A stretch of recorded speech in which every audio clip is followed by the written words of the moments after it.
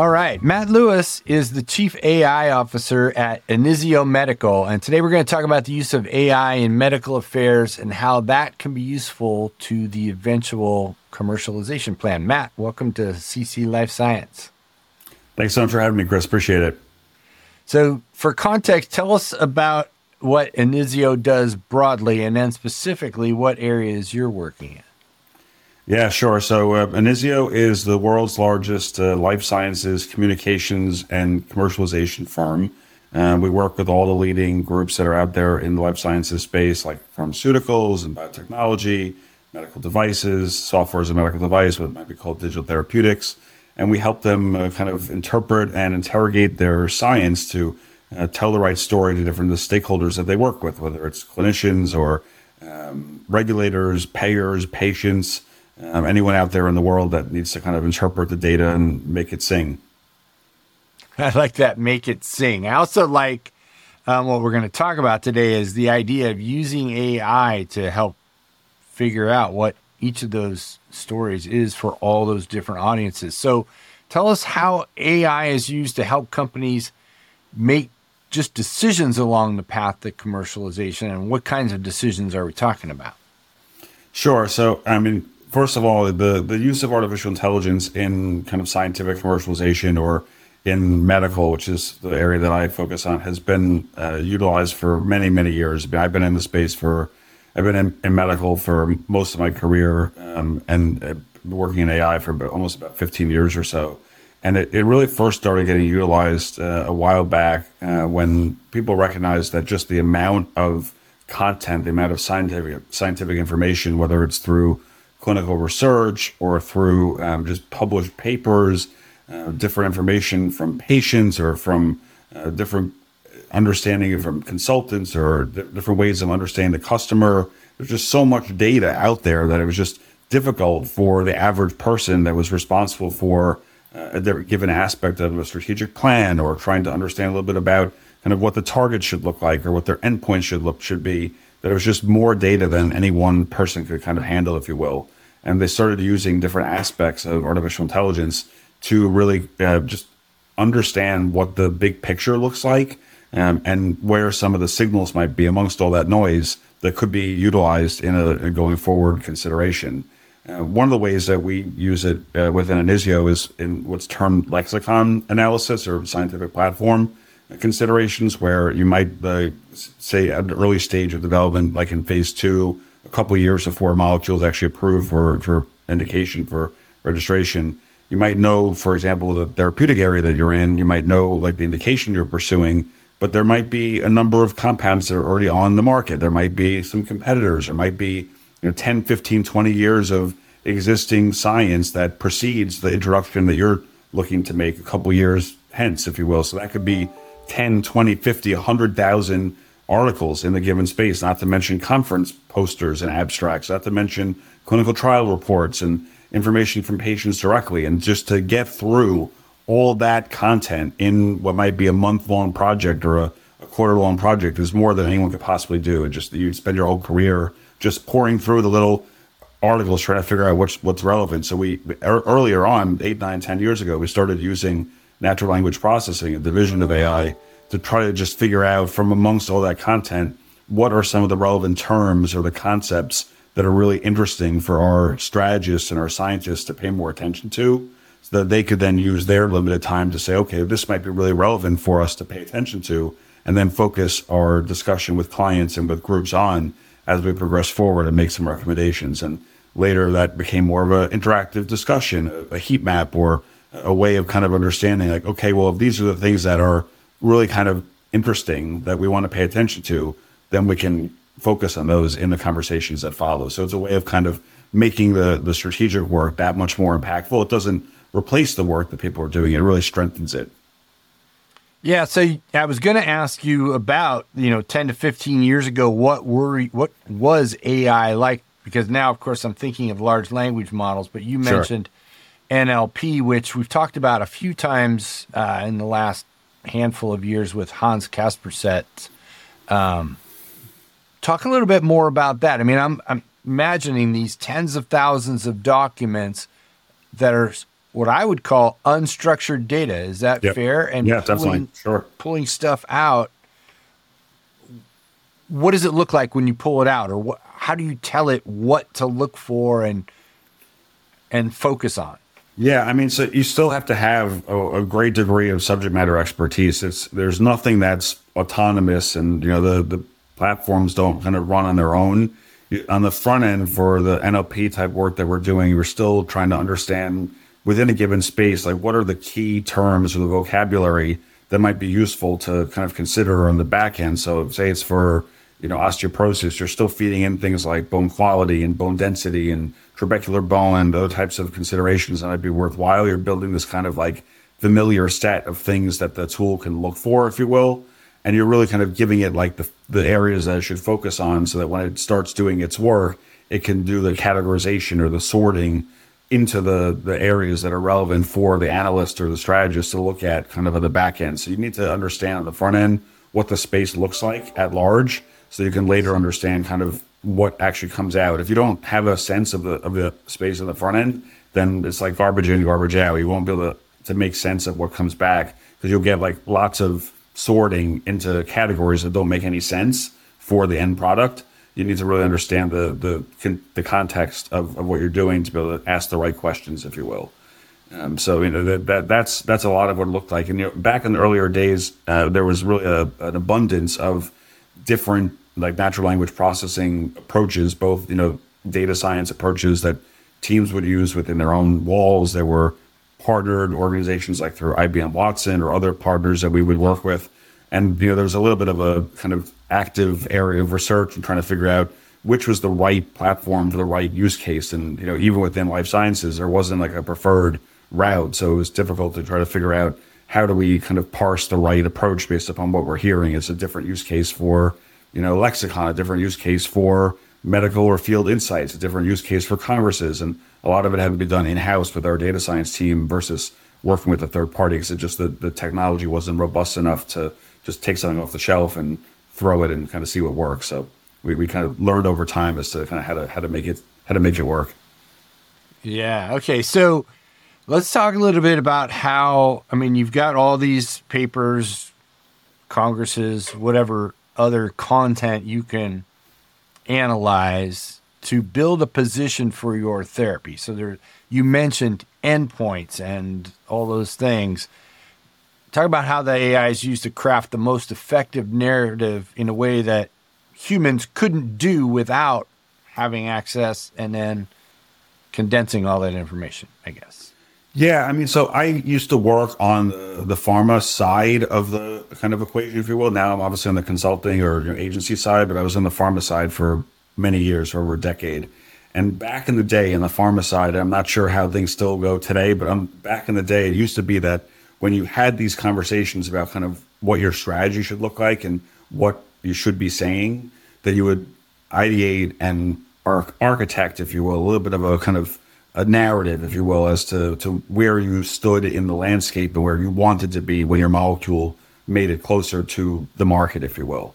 And it sometimes would be that you get into these conversations, these like workshops with a multidisciplinary group of stakeholders, folks that would come from biostatistics and from compliance and regulatory and commercial and legal and HR and finance and medical and R&D and all different functions. And people would get in the room and then have some evidence that say, well, this is where the studies are reading out. And then there'd be a lot of shouting. People would yell a lot. And then, depending upon who had the loudest voice or, who had the most senior position, like those would kind of carry the day. And there would be some agreement as to like what the course of action would be, because that's usually what happens in some of these discussions, right? And you have a kind of a good kind of honest kind of argument as to kind of what's in the best interest of the organization and which way it should go forward. And there was a lot of evidence, but sometimes the subjectivity and the qualitative nature of kind of what made sense to the organization kind of won the day, if you will. I think when we started moving into more of an evidence-centric, data-centric, AI-centric type of environment, those contributions are still there for sure, but they're kind of counterbalanced by more of an objective, evidence-based approach where the evidence might suggest, like for a given narrative, it might be that there are 3 or 4 competitors that are really vocal about a particular area, maybe like tumor microenvironment, and like that's something that they own really well, and that the AI might suggest that, you know, if you want to launch with a new molecule with a tumor type that is in the same area as those companies, that if you talk about tumor microenvironment, it might be that the stakeholders, the folks that are going to read those papers, that they might mistake you for one of those other companies because those other companies dominate the landscape with that narrative. And that might be okay. Maybe you want to be considered as like one of the leaders in the space, like those other organizations. Or maybe you want to instead go after something that might be considered more like white space or like a little bit of a blue ocean, where there isn't as much of a discussion on a topic that is important, but perhaps has been overlooked. So it's more of a strategic discussion as to kind of where those gaps might be in the broader environment.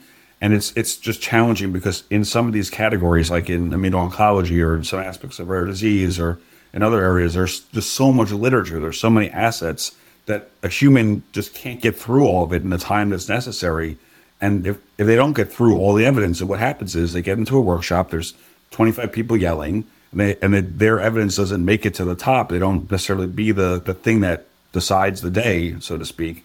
And then maybe a decision is made, but it may not be the best decision for the brand.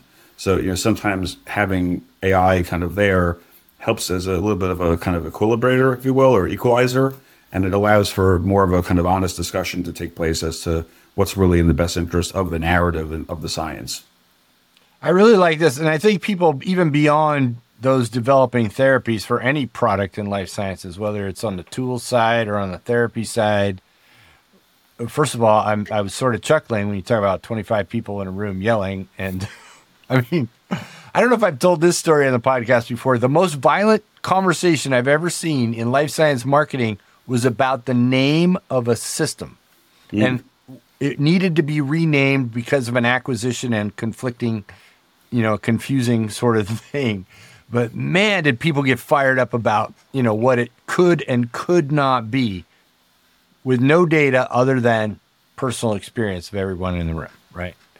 But talking about this and positioning, thinking, all right, let's say, as you say, tumor microenvironment, you might say, here's 4 really strong competitors. Here's what they're doing. We think we can be in that space. Or we say, no, we don't want to be that. Here's an open space where we can get some traction, right? I mean, And positioning is hard. That data sounds phenomenal to be able to really map out the position space and find your opening.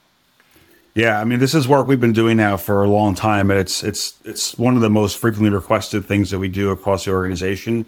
It's actually evolved somewhat recently because of, you know, generative, because of the large language models, but also because of just how robust the technologies are becoming out in the space, and because the general kind of comfort in using AI in medical and, you know, science broadly is just so much more, you know, pervasive, I guess, now than it has been historically. So whereas in the past, what I mentioned to you would have been like a snapshot, like a snapshot in time. Like maybe if the workshop was, you know, October 1st, it's mid-September now when you and I were talking, and that if we would have essentially done our historical research from like end of August through the previous 5 years maybe, and then you go into workshop and it's already like a month old because it takes time to prepare the content and get ready for the workshop and all the collateral and get ready for the meeting.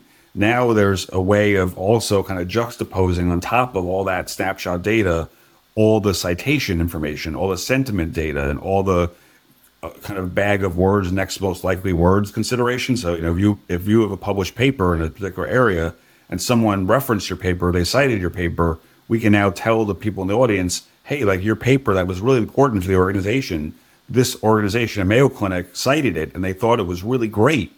Or there was this other group that cited and they thought it was horrible and the methodology was not what they thought it should be. And this patient population that they thought really needed drug was excluded. Have you ever thought about including that in a new study or new trial? So that there's so much more data, so much more evidence that can be raised up and considered now in these types of conversations, that in the past we could have done that type of work, but even the gathering of that type of evidence would have been so manual and so kind of time intensive that now is really kind of easier and frictionless and really just allows for a lot of those conversations to take place.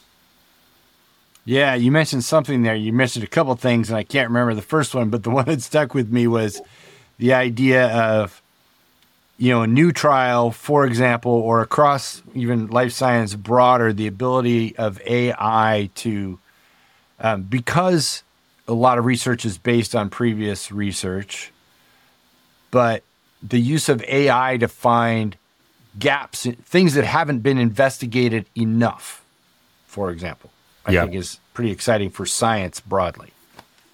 Yeah. I mean, this has always been a topic of interest to anyone that's in this like knowledge management, like research field, synthesis field, if you will. It used to be that companies for a long time would try to of course identify molecules that have been successful in the market, and then try to figure out other potential uses for them. Like for example, if they have a drug that's doing well in indication A, could it be also used in indication B, either as close or far?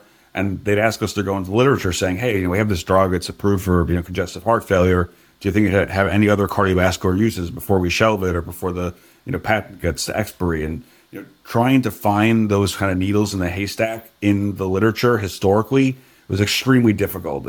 People don't publish under the right kind of mesh terms, like in the subject headings within the scientific literature, the way you'd like them to. It would make it really easy to say, okay, yeah, here's an example of your drug in CHF that actually also works for hypertension, and just call it out quite quickly.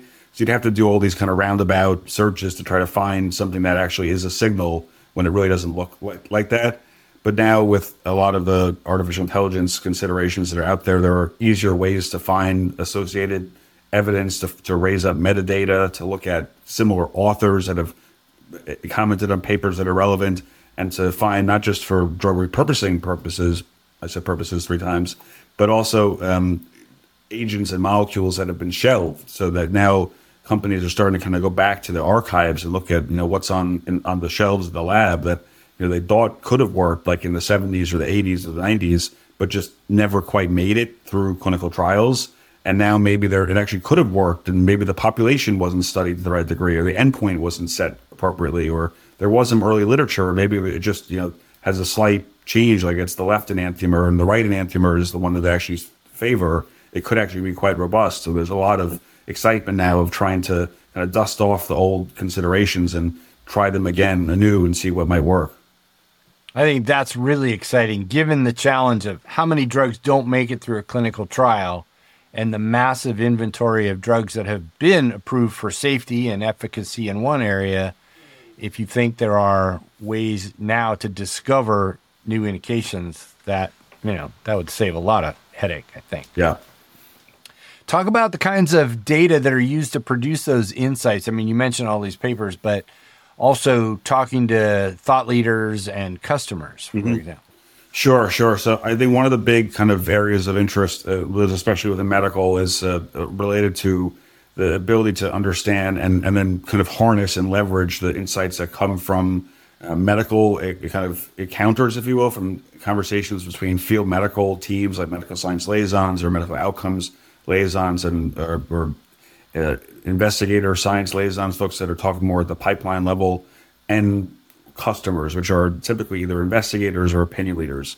And when you start those types of conversations, you're talking about people that are peer-to-peer conversations. They're all essentially doctor-level staff having conversations with other doctors, essentially, about the company's research, about its place in the armamentarium, if you will. And typically the conversations are a lot longer than, say, what sales reps would have. So maybe like 20, 30, 60 minutes sometimes. And they're capturing these conversations in a CRM or CXM tool, but sometimes the conversation depth is not as great as what you would otherwise kind of need to really have a full discussion. So from an insights conversation, it's that kind of asset, the conversation between an MSL and an opinion leader. It's also conversations that occur at an advisory board of consultants and an MSL, if you will, or at a medical conference, a congress, if you will, as well as, say, maybe market research or physicians calling a medical information customer center type of number. All that kind of voice of customer information can be harnessed and leveraged, similar to what I mentioned earlier with the NLP text work. There's usually a kind of front end vocabulary or ontology that's set up to try to identify what are the key terms or concepts or things that we really care about as an organization. And they tend to link to like the strategic goals that a business is trying to advance. So like if we say that someone is asking us about this particular area of mechanism of action or pathophysiology or disease or diagnosis, how does that track to the things we're trying to do that quarter or that year as an organization? And what is the alignment between like what we think we're going to hear and what we actually are hearing from the field, if you will? And then you can use artificial intelligence to then both track the adherence, the fidelity between what's intended and what's asked, as well as to actually mine or kind of actually analyze the actual statements themselves for sentiment, for substance, and then to see whether or not some of the things that people are saying are actually actionable. Because you'll have maybe, I mean, I was an MSL myself 20 some odd years ago. Maybe if I had 10 interactions a week, maybe one of them was really meaningful and the others were really interesting, but they weren't going to really change what we do from a planning perspective. And the one that was really meaningful, like that would need to get like carried up the chain, like to my boss, to the head of training, to the head of the MSL group. Maybe they'd say like, there's a really fascinating conversation Matt had with, Dr. X at Columbia. And like, this needs to be something that we think about when we're doing our new training plan, where we're going to, think about a new study that we're yielding out, or, public relations activities we're doing in this area. So how does the organization kind of, flag up or signpost those really high level insights, if you will, so that they can both affect what the organization is doing with the strategic planning, and then also how do they close the loop and help the field understand that, hey, when you had that conversation, that was really important, that was impactful, that was something that really mattered. Whereas the other things you did, that they were important too, but they weren't actionable insights. They were just like really interesting conversations you had. You did your job, if you will, but they didn't make it to the point of like actually changing what we do as a business. So it's important. Both those things are important, that the business can benefit from the conversations, but also the individuals having the conversations know kind of what's great and what's like really interesting, if you will. Yeah. So there's a couple of things in there. I'm just curious about how this world works, and maybe not 10 years ago, but maybe now. Are we talking about the conversations between MSLs and KOLs being actually recorded in some way, or are we relying on the MSL taking really good notes? Yeah, it's probably more the latter. There aren't many organizations I'm aware of that allow for recording. Although it is an interesting topic, though, because I think, even with people that have amazing memories, and I have a decent memory, it has actually passed down in my family. My youngest child has an amazing memory, kind of like my memory when I was a kid. But not everyone has as good a memory. And I think beyond the memory, there are the advantages of artificial intelligence at this point through, say, speech to text, are beyond just the actual direct recording of what's captured, right? Because I think the best analogy is like the GPS analogy. Like, I don't know if you use Waze or Google Maps or something like that when you drive. I always use Waze. But like beyond just knowing how to get from point A to point B, which is the original stated purpose of GPS, there are lots of other kind of a constellation of other things that AI provides to the person driving beyond just the ability to get from point A to point B. It'll tell you, for example, is there construction on the road? Is there a hazard on the road? Is there a police officer down over there? Is there, something, is the road closed? Things that are not directly related to the trip itself, but are contextual intelligence that are worthwhile surfacing. And I think we are going to get to a point eventually with CRM systems, potentially with legal and compliance, where companies are going to encourage recording at some future point, only because the contextual intelligence of capturing that contextual level of intelligence, it will be kind of incremental to what people can capture just in their heads and their brains. And it'll be useful for all involved, the person kind of talking, if you will, as well as the person listening, to make sure that it's a faithful capture of what actually happened, as opposed to kind of a indirect capture by the human alone. But we're not there yet. Right now, it is just a conversation. Someone tries to transcribe a bit of it and capture, like in field notes, like into something like Viva or SteepRock or Xevo or one of the other OCE, one of the other systems that exists, and kind of captures what's there.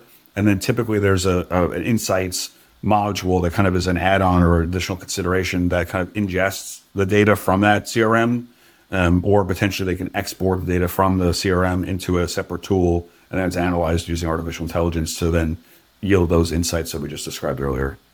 Right. When you're using the Waze analysis for context, I'm thinking about what you said about sentiment, and how to really capture that would be the actual word somebody used, I would think, would be very helpful. Yeah. I mean, that's definitely a big part of what's coming. I think, the new consideration in AI is around the actual words. I mean, they're also thinking about, the tone of, people's voice, like which they might say one thing, but they actually mean something else with kind of what the tone of what they're saying. And not everyone is astute enough to pick up on that. They say one thing, but their tone is more like, I really want to hear more. I don't feel like I really understand this, but they're saying, yeah, I get it. But they really want more information. Or the reverse could be true too, where they say like, I'm not really sure that I know what you're talking about. And they really just want you to leave the room because they have a patient coming in, or they have something else they have to do. So the ability for AI to kind of pick up on subtle emotional cues, sentiment, is really unparalleled. And I think there's going to be an interesting consideration there. And some of it might be that it doesn't follow us into the conversations we have with our customers. It might be though that it prepares us for those conversations, that we have simulations, or we have preparations in our offices, with our managers or our trainers, and then kind of get ready for that discussion, so that when we're actually in office or in call, that we're more attuned to that type of kind of visibility, if you will. Yeah, from a training perspective, that's cool. Okay, so how does medical work with groups like clinical development or marketing and commercial in the context of everything we've been talking about here? Yeah, I mean, I joined medical as a medical liaison probably now 22 years ago. When I joined medical's role for the most part was like supporting like LMR reviews, like, doing PRC and the rest. And we had a small field-based medical science liaison team, but for the most part, it was like PRC review and the rest. I think, it's interesting. McKinsey, the global consultancy, just put out their white paper for the Vision of 2030 medical affairs just last week. And in it, they firmly have medical affairs kind of as the third pillar within life sciences, where R&D is kind of firmly established and commercial is firmly established, but medical is kind of the bridge between them, if you will.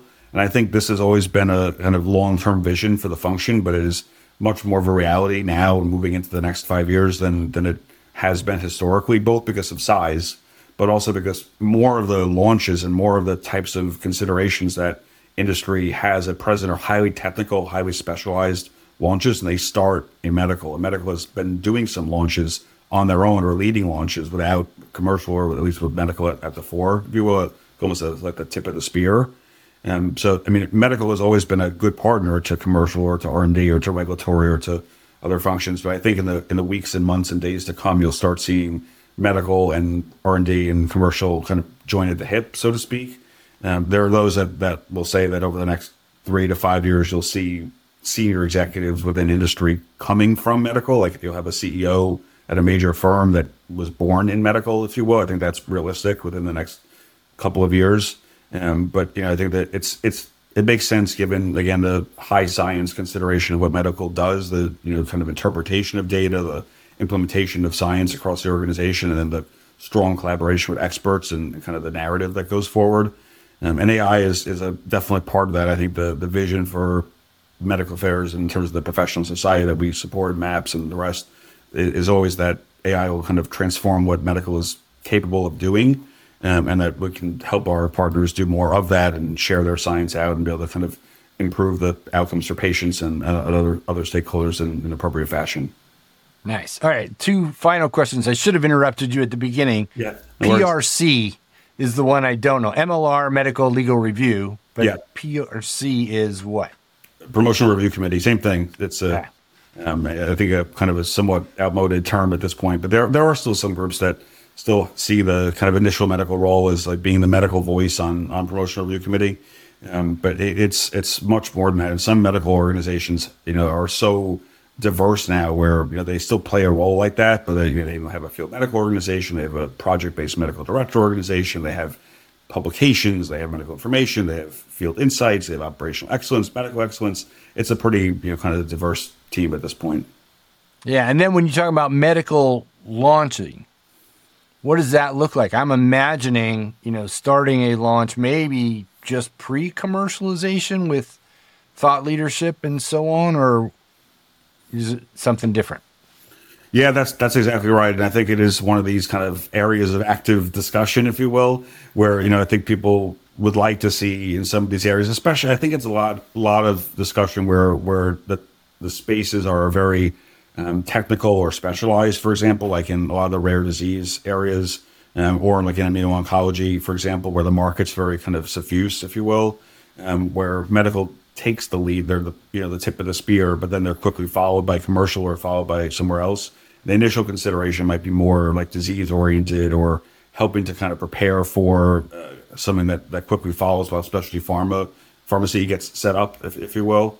But it is a little bit of a different consideration than having like a team of 10,000 sales reps that may have been historically the case with some of the larger brands that have existed in the last decade.